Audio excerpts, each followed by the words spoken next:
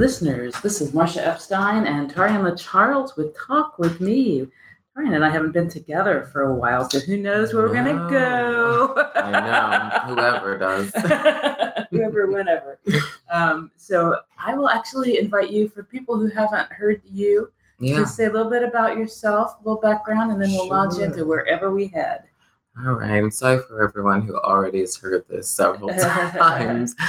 But I was born and raised here in Lawrence, and did a lot of theater, youth theater here, and did theater in church, of course.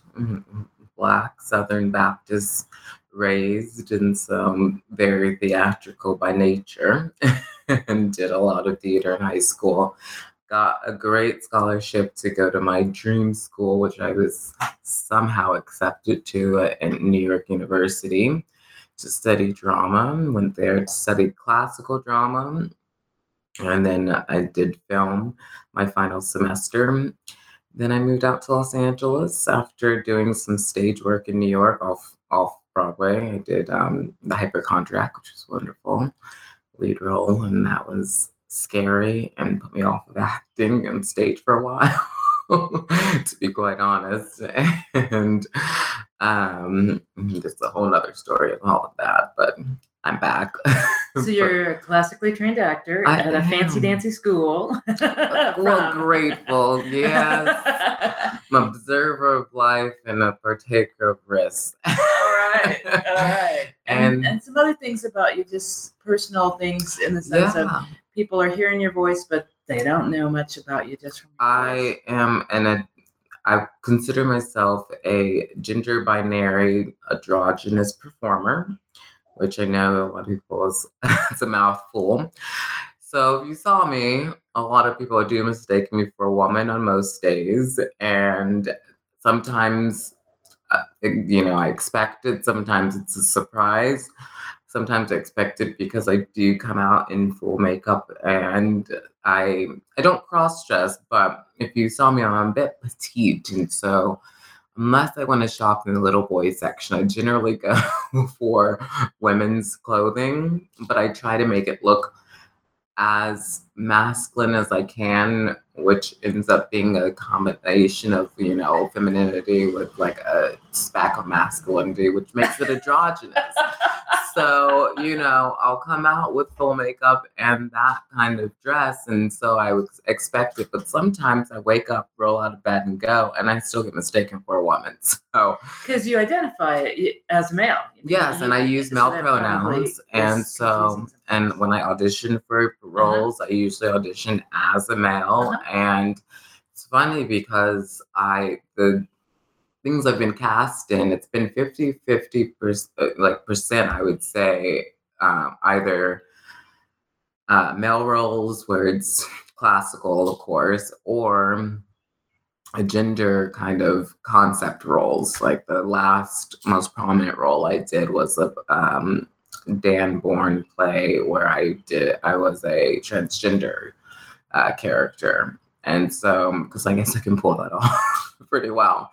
But yeah, so I've lately identified so much more with my androgyny and kind of accepted so much more because of a lot of more people popping up on YouTube and kind of doing a bit of like just seeing that other people accept it in themselves so much more than I did previously has helped me tremendously. I can't even explain. There's a couple I follow religiously now on YouTube who talk about it and talk about their reactions towards events and circumstances. If they go out and they're mistaken for a man at a social gathering, or if they're a woman, or vice versa, whether or not they, correct persons, or if they, just go along with it.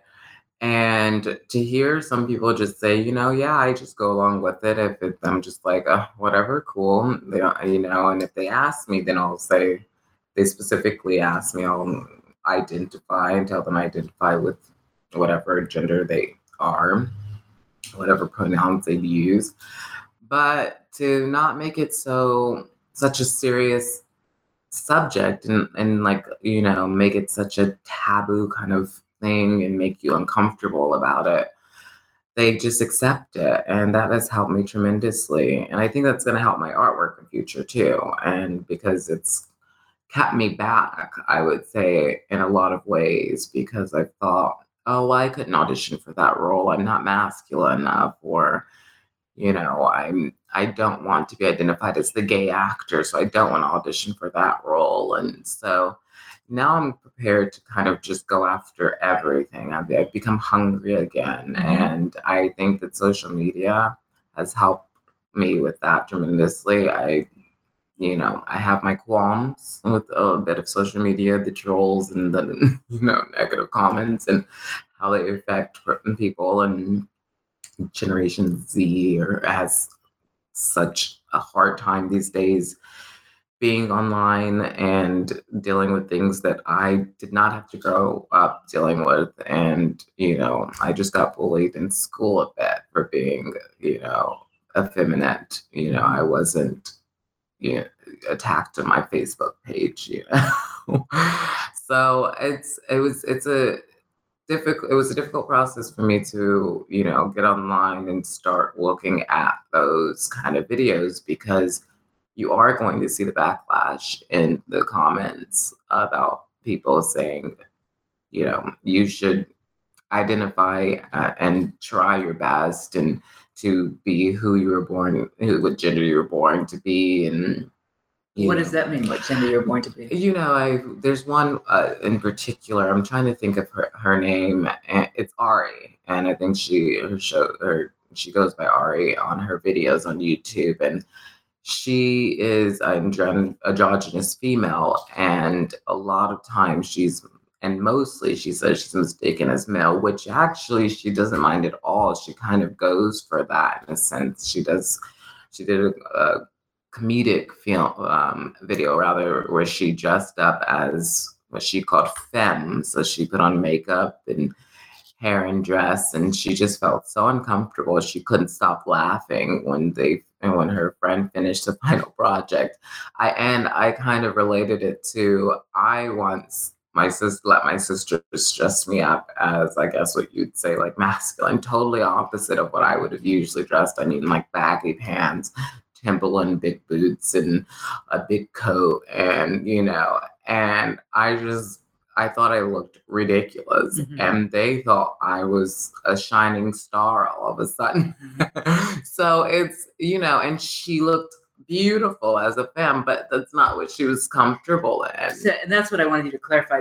Born to be in terms of who you really are, not what your body has. Exactly. Okay. And so it was so interesting to see that she was so uncomfortable being gorgeous. I mean, she had a modeling contract before she had YouTube, which she turned down because they wanted her to be so femme so often. And she just feels uncomfortable in high heels and, you know, dresses. Whereas I can't stand the idea of loafers and suits. You know, I get chastised by my mom so much because I refuse to wear suits to church. You know, it's just not me. I would rather wear a really nice sweater, you know, and I'll wear a pair of slacks and, you know, a pair of moccasins or something. But I'm not traditional and conventional, and it's not that I'm trying to be a woman. I'm not even trying to look like a woman. I'm just dressing as comfortable as I can dress, you know, to be as much of myself as I can, and express as much of who I am as I can be, so that I can be myself throughout the day. Because I feel like when you're in uniform, almost your personality is so stifled. You know, that experiment, I would call it, that my sisters did on me. I had to act, you know, I mean, like, so comfortable in that kind of moment, because they wanted me to permanently dress like that. And in that moment, I just, you know, I thought, I could never pull this off. You know, it's not who you are. It would just, I would be silent. I mean, I wouldn't even know how to react to people. They, you know, conversations would go nowhere because I'd be confused about, like, you know, how to talk to people. So it's interesting to think about how much your appearance and how you present yourself affects your personality and how much you can give of yourself. You know, because people think that, you know, clothes don't matter. You know, that kind of, it's superficial to kind of think of it. And yes, in a sense, if you think about, like, if you're always thinking about brand names and what designer did this and such, that is superficial. But there's a great quote in a superficial movie, I would say The Devil Wears Prada, that one of the characters uses, where he says, clothes is art because you live your life in it. You know, and he says it's the most important kind of art because of the fact that you live your life in it. And art is supposed to be reflective of who you are, and in that case, that's what it is. So I don't know. In my case, I feel like it's very important to dress as you know, feel comfortable, because that's the only way you're going to be able to express yourself in the fullest. So my oldest sister, who is autistic, refused to wear dresses, refused to wear high heels to church growing up. When my mom used to make her, I remember her being so just shut down. And she wouldn't speak. She'd be angry, of course. And that was part of it. But she also just felt so uncomfortable that she just wouldn't respond to people. When she got older and just kind of took control of her life. And I mean, she really did. She made us call her by her real name, because we used to have a nickname for her, and she, like, became very independent. She, you know, totally decided that she didn't care what people thought, and just as she wanted to. And to this day, I mean, she's inspiration to me. She doesn't shave her legs, and that's something she's very proud of. You know, and she shows them off proudly, and, you know, and she's just like, I feel like the poster woman of a 1970s kind of, like, you know, women's, like, yeah, women kind of, you know, poster, but that's not what she's trying to be. She's just being herself, and like it or not, you know. And she's autistic, so she never even thinks about it in that way. She just thinks she never felt comfortable growing up at being controlled, and so now she's going to be herself, which astonishes me because I felt the same way, but now I fear judgment in so many ways. You know, I think about how I'm presenting myself to the world, and I watch so many TED Talks about that. Like, you know, does it matter what people think? And you get a lot of different answers. I watched a video this morning that said, yes, it does matter in a sense about how you present yourself and what people think of you, because of course, in certain situations, jobs, in specific, if you want to move ahead, you know, in certain areas, you know, wherever you're working, they expect a certain thing. And that is something that I was talking to my mom about recently, because I am insecure about the fact that if I wasn't acting, because obviously acting is a hard career, to say the least, to break into, what would I do?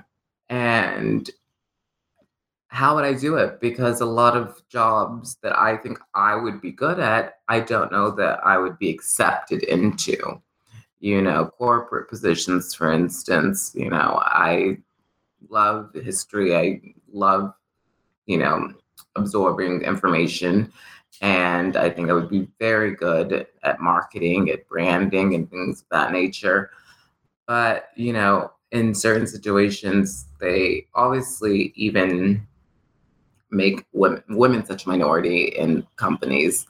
So you can imagine what they do to the gay male And then being Black and gay, I'm just like, I might as well just go and get my, makeup license and start doing hair, and that's sad to say, but it's what a lot of people in my particular circumstance do.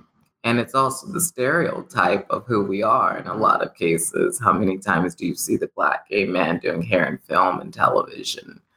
And so I don't know. It's an interesting topic, appearance and personality. And what I really hear you saying is that we should all express who we are in the way that we present ourselves to the world. And that the thing is that we also know that we will be reacted to in certain ways. And so how do we factor that in? And that and the fact that we do that we express ourselves shouldn't limit us in our abilities to get opportunities. Right. And yet it does. And so that's where it's like, okay, so then how do I make these decisions? Do I try to find a community where people are much more accepting than where I am currently? Or do I have to pretend to be somebody I'm not in terms of how I present myself to be able to have certain opportunities or certain experiences? And it's very difficult. Which is something I brought up to you earlier. I watched a video where someone dressed up in Los Angeles as a woman and purposefully was just cross-dressing. So they knew that he was a man, but he had hair and makeup and was wearing a sports bra but with a hairy chest, and just wanted to see the kind of, reactions he would get. And he didn't get many in Los Angeles because you talk about location. And he was like, I was surprised at the fact that I only got 1 or 2 strange glances, whereas you couldn't do that in the Midwest and get the same kind of reaction. We said, of course, because I'm so effeminate looking. Several people in the last month even have said to me, "Oh, you have such feminine features." I get what that means, but at the same time, I'm kind of just like, okay, and what does that amount to? Are you saying that that's a good thing or a bad thing? And so obviously I couldn't do that experiment and make it work. However, if someone who was a little bit more masculine looking with a beard, for instance, tried the same experience, and here in Kansas, it probably would get a few more glances, if not a few comments. And so, and the person that I was talking about, who does YouTube videos, who is very androgynous, talked about an experience where she walked across a group of men, and they thought that one of them thought that she was a woman, of course, and was obviously started to hit on her and yell out obscenities about, what men do in those big cities. Every woman, I think, has experienced that in larger cities when you walk across a group of men. Unfortunately, it's true. And then another one of their friends said, that's man. She's not, but she's so androgynous that they were immediately convinced. And so they started to throw things at her. And immediately her life changed to in danger. In a split second, she was just walking and enjoying her day to being in danger simply from how she looked. People's reactions. And somehow to how she looked. That the fact that they perceived her in a certain way entitled them to be abusive to her, which is, you have to dress a certain way to feel safe. That's the problem. And to feel like you can get a job at it, And I also watched really quickly a video about 2 men who went for the same job. They were doing a social experiment to see if they would get hired. One pretended to be gay, and the other one was acted as straight and purposefully kind of answered the questions nonchalantly that they were being asked, but made an effort to present a masculine image, while the other one did the same thing, but at the and got the job, made it the person interviewing, who they blanked out his face, basically told him that he had the job, and then he asked at the end, he mentioned, and this is great because me and my boyfriend just moved close. And the reaction changed from the employer immediately to where he said something like, oh, well, just keep in mind that this is a job that a lot of people are applying for. And moments before, he had just basically told him he had the job, had shaken his hand, had kind of like given him the heads up to he can stop looking. And immediately that changed. I wish I could remember the name of the video because it's something that everyone should watch. I bet if you Google it on YouTube, I bet it's not in the first kind of video that's been made. That one in particular wasn't even in America. It was in a different country. I can't remember which one. And so it had subtitles, which, so it's not just even in the United States, obviously, that this happens. It's global. And it's probably worse than obviously in Eastern societies where being gay is definitely not as accepted, in Middle Eastern countries where it's some cases punishable by death. You can, I can't remember what country it is where you can actually murder your son if he comes out, or if you find out that he's had, intimate relations with some of the same sex gender. So it's something, to think about. And I'm all about solutions. I was at work the other day and we had a work meeting, and I got kind of in trouble because we were talking about something repetitive every time. We couldn't keep up with these numbers. And this was like the third month we had the monthly meeting, and we were still talking about the same thing. And I just said, well, what is the solution? We know the problem. What is the solution? Let's start, garnering some attention towards finding out what we can do to fix it, instead of just saying there's a problem. That frustrates me to no end. With you, yes. That's probably my biggest pet peeve, when people acknowledge to me that there's a problem and leave it there in the air, And so, I don't know, obviously there's not an overnight solution to this particular issue when it comes to gender identification and the reactions that other people should or should not have towards that, and the limitations that should not be there because of how someone chooses to express themselves because it makes them comfortable, despite the abilities that they may have to turn your job from 0 to 100 overnight, but you turn them down because they're gay, or because they're transgender, because they choose to dress a certain way. Ridiculous. Obviously, not an overnight solution is going to be conceived, but solutions and ideas need to be presented.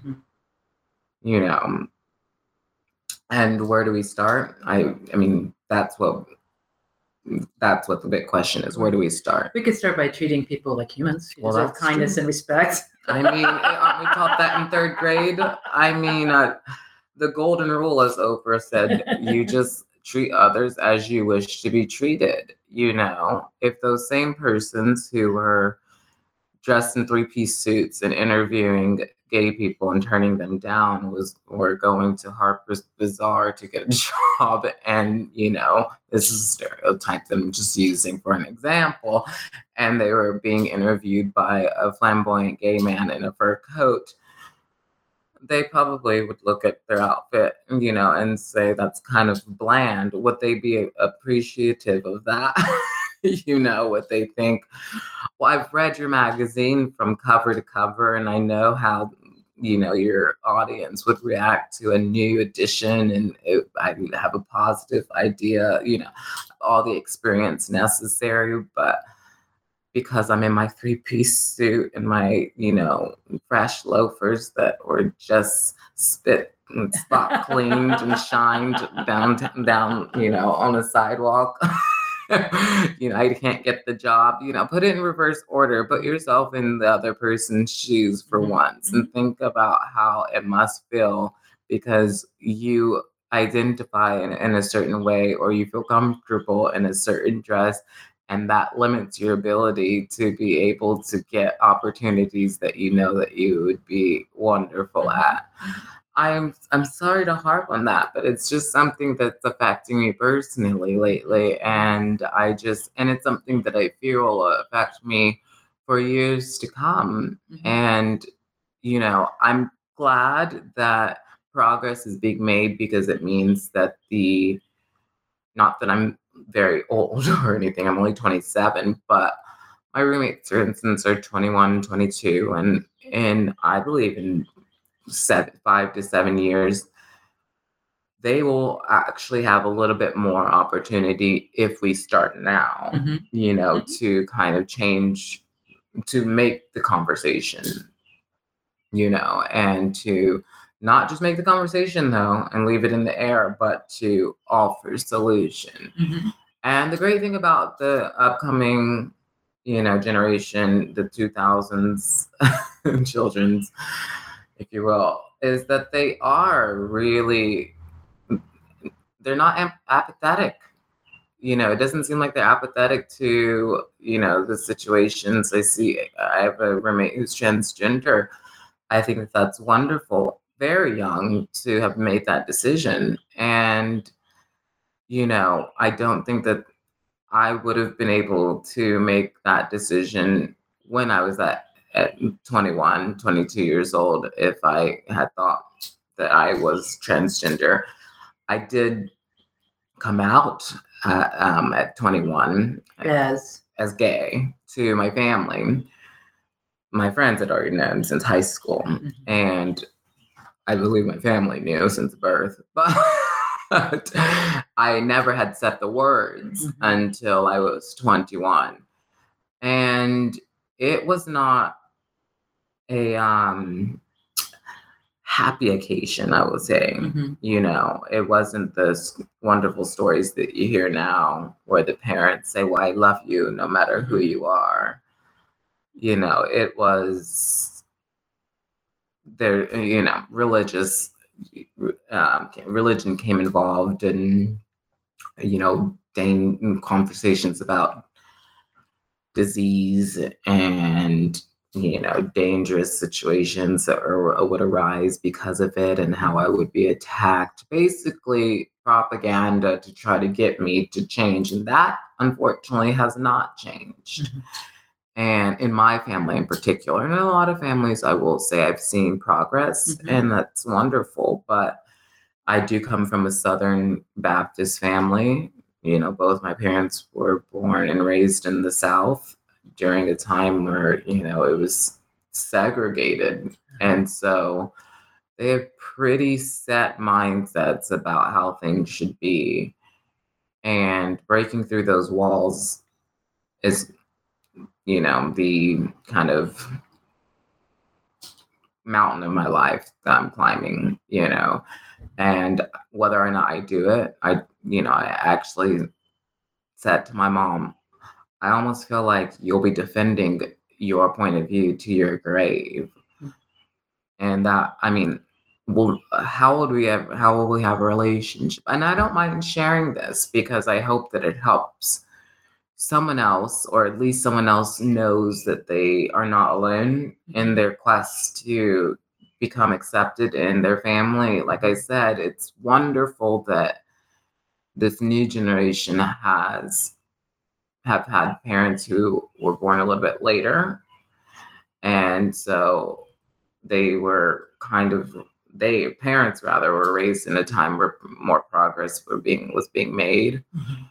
Whereas my dad's nearly 70. And so he was literally raised during a time where they were just trying to get rights for African Americans, and to ask for rights for gay African Americans just seems greedy. But I will say that my father is actually accepting of it, which is, but it's for other reasons. I think that he feels a little bit guilty that he wasn't more part of my life, and so he doesn't feel like he has the right to judge me in any circumstance. Okay. Whereas my mother, on the other hand, feels like she raised me to be an upstanding Black male. Christian, in her definition, absolutely. Yeah. I was going to be a preacher or a lawyer. That was spoken several times. And when I was growing up, and I remember one time it was a savant, I suppose, of a preacher came. He was 12 years old and gave an amazing sermon in our church. And my mom, I was about the same age at the time. At the ride home, it was just how I could do that. I'm so theatrical, that must be my calling. And I knew in that moment that, yes, I could do that. And I could do it very well. But I would be pretending.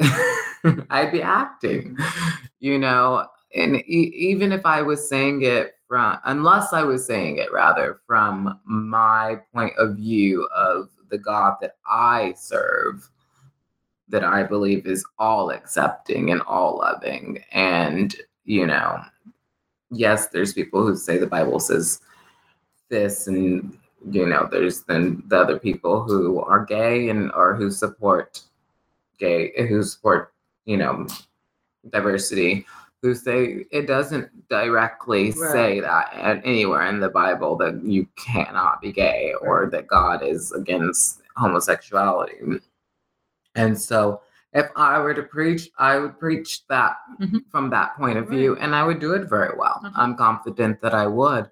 I'm just not sure that my church would have the same reaction as they did. Well, your particular church probably wouldn't. But, no, they wouldn't. But there's other churches who would. Which is not to say you need to become a pastor, but it's exactly. It's meant that we see more and more churches who have proud signs outside of their outside of their buildings that will say they are open and affirming, and yes. So we know and there's change that. Happening. And I went to a church like that in New York. And speaking of that, I know we're going to talk about something coming up, and so there's a lot of churches who, even in Kansas City and around here in this area, who are very popular in terms of being very open. Right.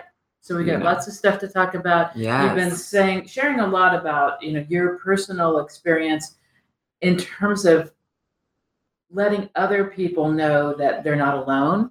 If you are a person whose gender identity maybe is in flux, is questioning, is not what people think about you. If your sexual orientation is not heterosexual, if you're African American, there are all these different things you're talking about that lots of people identify with, is that's me too. And here is this guy saying, you are a good person. You have the right to be who you are. And unfortunately, things are difficult out in the world sometimes. Don't you dare give up. Right. There you go. Don't you dare. I mean, we need you. And all of us who have the whatever of good fortune, luck, whatever you want to call it, that says that, okay, I have an identity that's comfortable to the majority of the world. We can also be on that ally side of paying attention and helping educate people too, and stepping up, not standing by when we see somebody being improperly treated. We do have to take a break right now. We want to hear from a couple of the businesses that sponsor LawrenceHitch.com, and then we'll be right back with more Talk with Me with Tarian with Charles. And we've got a bunch of things to talk about. We're going to shift gears a little bit because there's an event in Kansas City we want to talk about that relates to what we've actually been talking about. So absolutely. Stay with us. We'll be right back. And I get to say thank you, Daniel Smith. Thank you, Daniel. Welcome back to Talk with Me. And again, this is Marcia Epstein and Tarian with Charles. And in the background, making you be able to hear this, is our producer, Daniel Smith. So that's why I thank Daniel, because he lets people hear us. Thank you, Daniel. Thank you. So one of the things, because we're more than halfway through the hour. Yeah. We have a bunch of things we wanted to mention, and you wanted to start with one in Kansas City. Yeah, it's I don't want to mess up the official name. Kansas City Pride Fest 2017. 2017. So I've never been to the Kansas City Pride Fest because ever since I've been of age, I've been out of the state. But I'm excited about this because I'm just excited to see the turnout. I've obviously been to Pride festivals in New York and California, and you can imagine the amount of people that come out to those. And so those are very liberal cities, obviously, and very full of pride, if you will. So I know that Kansas City and the surrounding areas have so many people who are prideful and who have even events throughout the year. And so seeing them congregate this weekend, I'm excited about. There's several events, I believe, that and there's tickets available now to go. So probably the easiest thing is to Google KC Pride. It's actually, the website is gaypridekc.org, but if you look up KC Pride Fest 2017, you'll find schedules. And just a little reminder here, this type of activity, slightly different names and locations, has been going on in Kansas City since 1975. Wow. A few years have been missed, but this is not something new and different. No. So it's an exciting thing. It's a great opportunity to come out, have a great time with great people, support friends, meet friends, so we encourage you to go show your support by being involved out in the community. And I got my invitation, if you will. A friend of mine pointed it out to me on Facebook, and a lot of my friends are going. So there's a Facebook account about it as well. So if you want to check it out on Facebook, they give a brief description. I know a lot of people find their information through Facebook. I just found mine about Coachella through Facebook because Beyonce is performing next year and I will be there. All right. But if you go on Facebook, it's there as well, and they give you the lineup.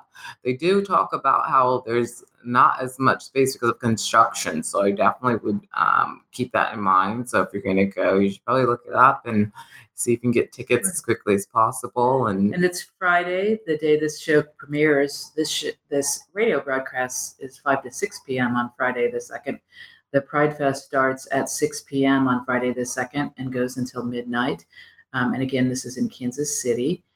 Saturday from noon to midnight, and Sunday, June 4th, from noon to 7 p.m. And you can expect a bunch of fun activities, I'm sure. I mean, bring out, make sure you dress comfortably, ready to dance. Yeah, there you go. Ready to, not so much debauchery, but, just a lot of fun, I believe. If it's anything like the past festivals I've been to in New York and Los Angeles, I can say that it's an experience you don't want to miss, and you always come back with really great memories, and you always come back with new friends, which is always great, because that's another thing about congregating, and having shared bonds in your lifestyle, is that in some places you might feel isolated, and when they have these big events, you're able to come from wherever you are,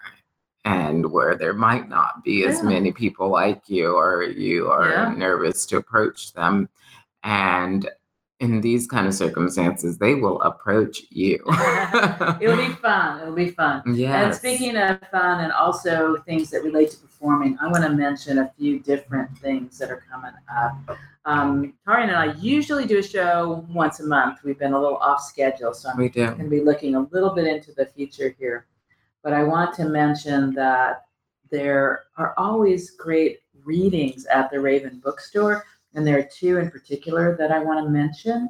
On Friday, June 9th, Danny Kane, who also happens to work at the Raven, is a poet of the humorous sort, getting you thinking by a different type of poetry than you might expect. Always delightful. Who knows what'll come out? But he has a new book coming out. So Danny Kane is doing a book release on Friday, June 9th at the Raven Bookstore in downtown Lawrence. And then the following Friday, June 16th, I'm going to say I'm going to toss out two things that are very different, both very dear to my heart, and say choose. But I hope you go to one of these. One is also at the Raven Bookstore on Friday, June 16th. Annette Billings, who is a poet and an actress and wonderful, an amazing person, as somebody christened her, the supermodel of love. Amen. Annette Billings and Diane Silver, who is a writer who has just released a book of daily meditations, actually called The Daily Shot of Hope. Mm-hmm. Annette and Diane have paired up to do readings from their books about hope. And then on Saturday, June 17th, at the Unity Church of Lawrence, they're doing a writing workshop called Harvest, a workshop on finding and sustaining hope. This is so important in our times. It relates to what Tarian's been talking about in terms of his personal life and encouraging other people to know they can be themselves and be true.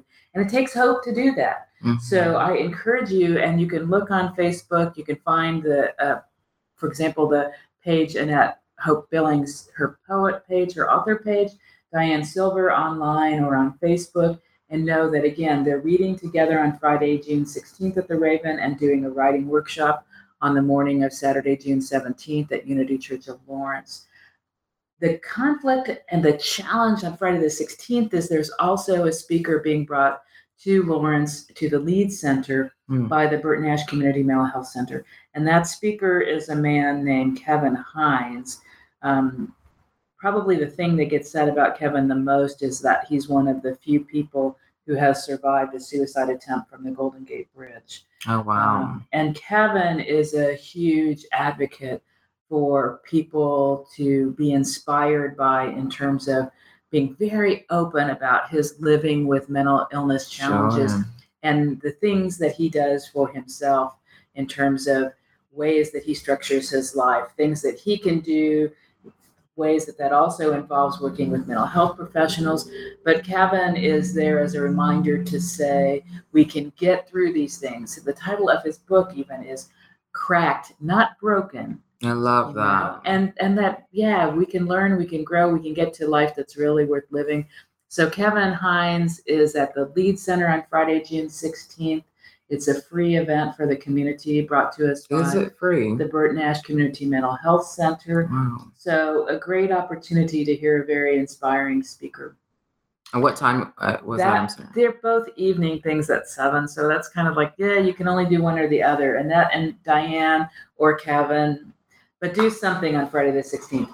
And then I want to jump back to something in Topeka that's coming up on Saturday, June 10th. It's a celebration of Gwendolyn Brooks, and it's called Brooks Fest. So you can find that on Facebook, and it's just one of those things that we need to be out in the community for special events. We need to show our support. We need to be enjoying them. We need to be making new friends and seeing friends that we haven't seen in a while because they're also at this event. Yeah. So please, get out, do these things. And then I want to kind of segue from the Kevin Hines talk to just mention a couple of things. I would urge people to be really aware there are a lot of things that we can do to support each other. And that happens sometimes through kind of formal support activities. And we've got a great thing in Lawrence, Kansas with a local chapter of NAMI, which is National Alliance on Mental Illness, a support group meeting that's support and information sharing, people helping each other. Mm-hmm. And it meets every Wednesday from 6 to 7 p.m. at the Plymouth Congregational Church at 925 Vermont. Everybody's welcome. And the people who tend to come to those meetings include people who are supporting other people, like friends, family members, who are concerned about somebody and want to be helpful, and people who are living with mental health challenges. And everybody's helping each other by sharing some experiences, some questions. It's one of those great opportunities. And to take that a little bit close to home, I will say one of the things that I do is I have a support group for people who've lost loved ones to suicide. Mm-hmm. And I also have a support group for people who have suicide thoughts and even suicide attempts. And that group is called Stayin' Alive. And if you look on Facebook, Stayin' Alive Lawrence, Kansas, you will find helpful articles and information about the support group, because chances are you or somebody you know needs that kind of support. And again, to me, the great thing about groups is that you help each other. Mm-hmm. Nobody's just there to suck up all the help. Everybody's giving mm-hmm. and getting help. And so again, fitting with Kevin Hines being on Friday, June 16th at the Lead Center, I want to say that there are lots of great supports going on in Lawrence, Kansas, and across the country and across other countries. There are different kinds of supports. But I'm a big believer in learning what we can do more of for ourselves as well as using help. That's a huge thing. I just love fellowship. Uh-huh. And I always think that it's so great if there's a group that meets that directly, is in parallel to what you're going through. Mm-hmm. Because it's so important to know that you're not alone in any kind of situation. Suicidal thoughts being one of them, because I do know that is depression and anxiety is something that everyone goes through at some stage in their life. Absolutely. And I think that going back a little bit to my talking about social media, I know that a lot of younger people have a hard time just by being around a lot of younger people. Mm-hmm. Myself being a younger person, I can see how much anxiety is brought and how on by the fact that people compare so much of themselves to other people in this day and age. And there's so much more access to do so when you can see your friends in Boca Raton and, and flying around the world and, climbing mountains and doing things of that nature, and just having a fabulous life. But you have to keep in perspective that those are moments in time.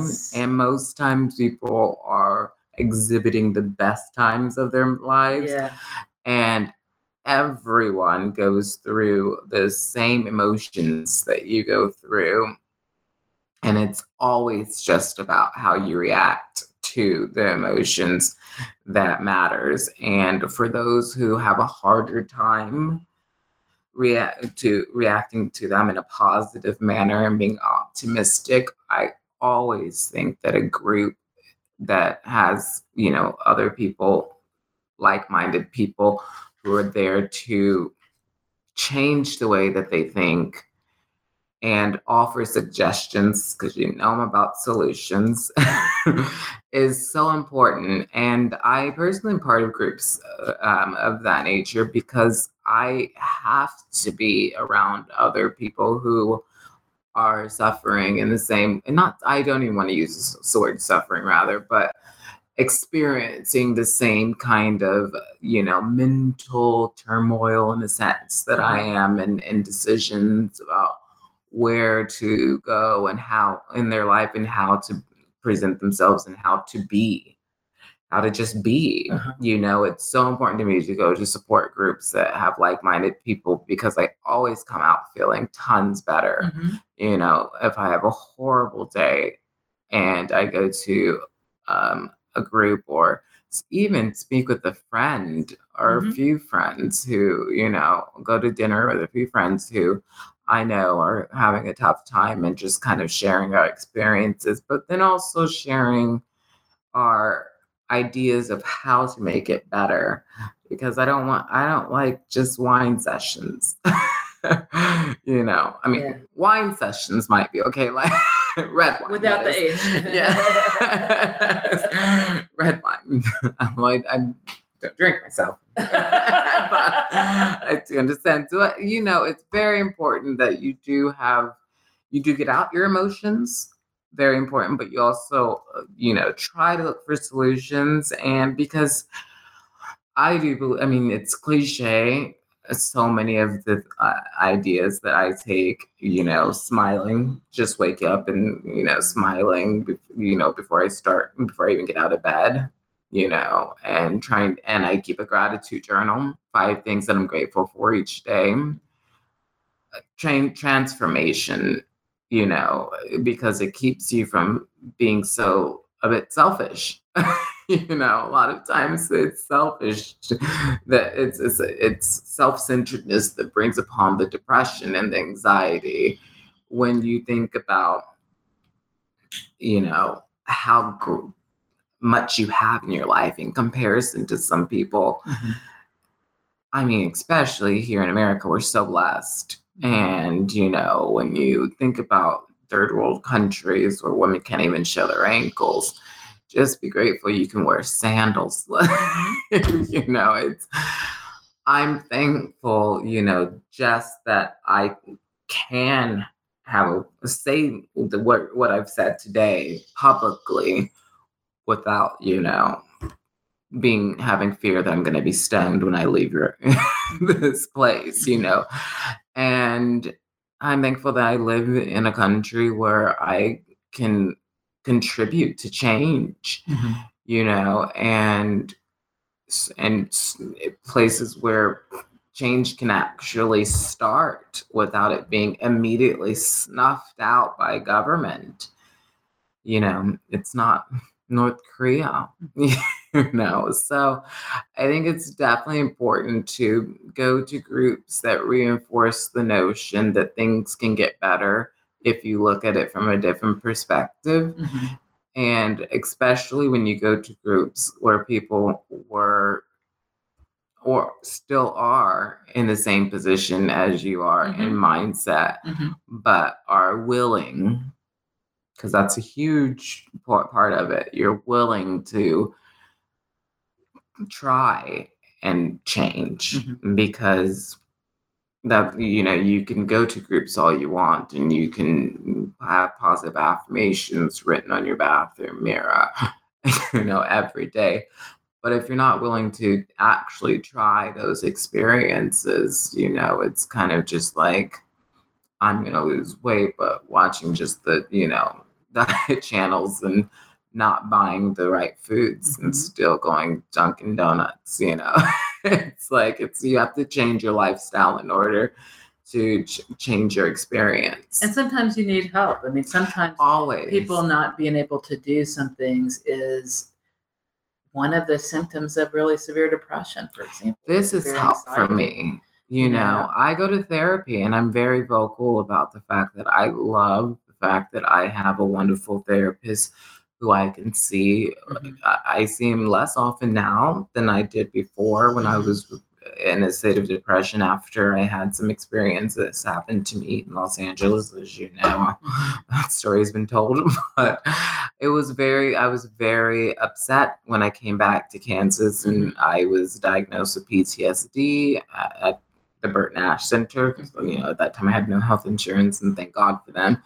And so I have never been a kind of person that was afraid to ask for help. Thank goodness, because it got me my scholarship, I believe, because I was like, someone help me to figure out Sallie Mae. And so, through that came, opportunities to write articles and things for scholarship and things. And so I believe in asking for help.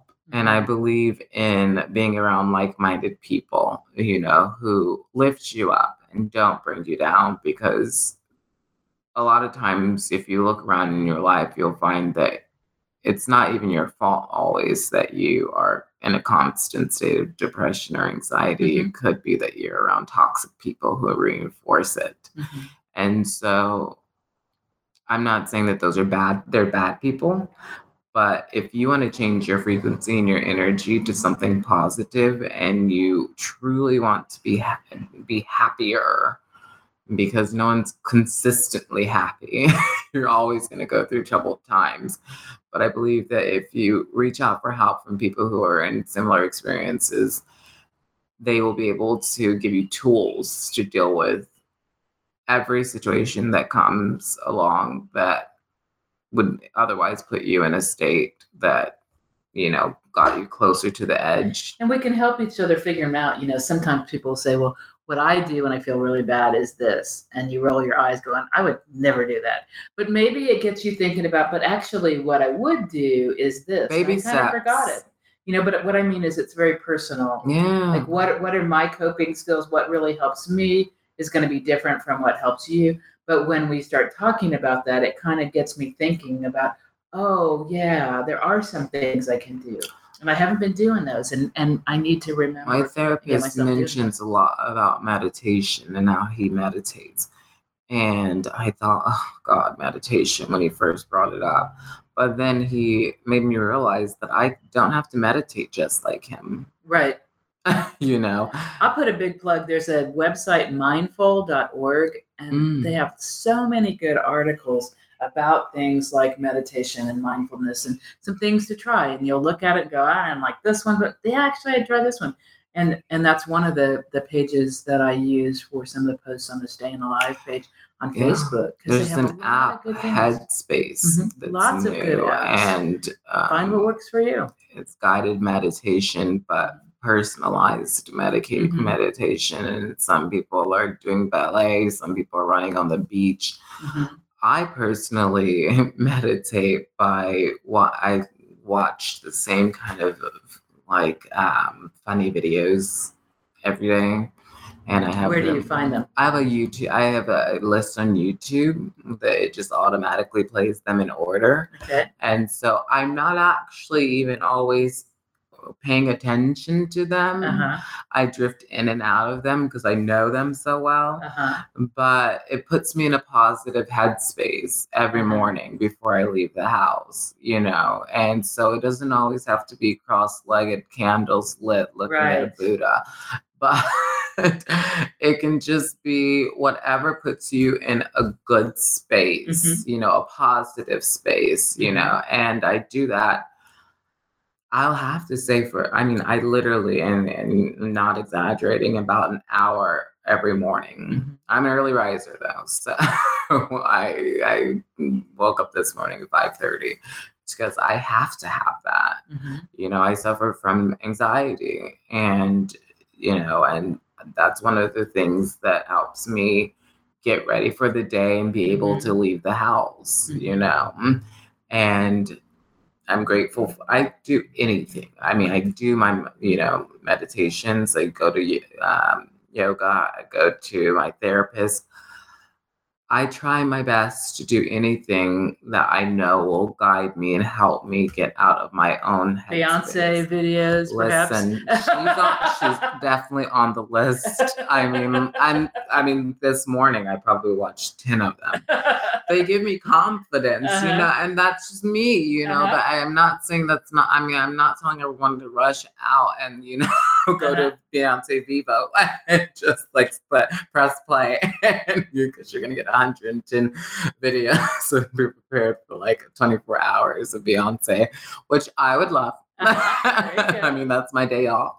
And I come out of that feeling empowered, but everyone of course has their own kind of, I love watching interviews of classic actresses. Elizabeth Taylor and Grace Kelly. I love watching them.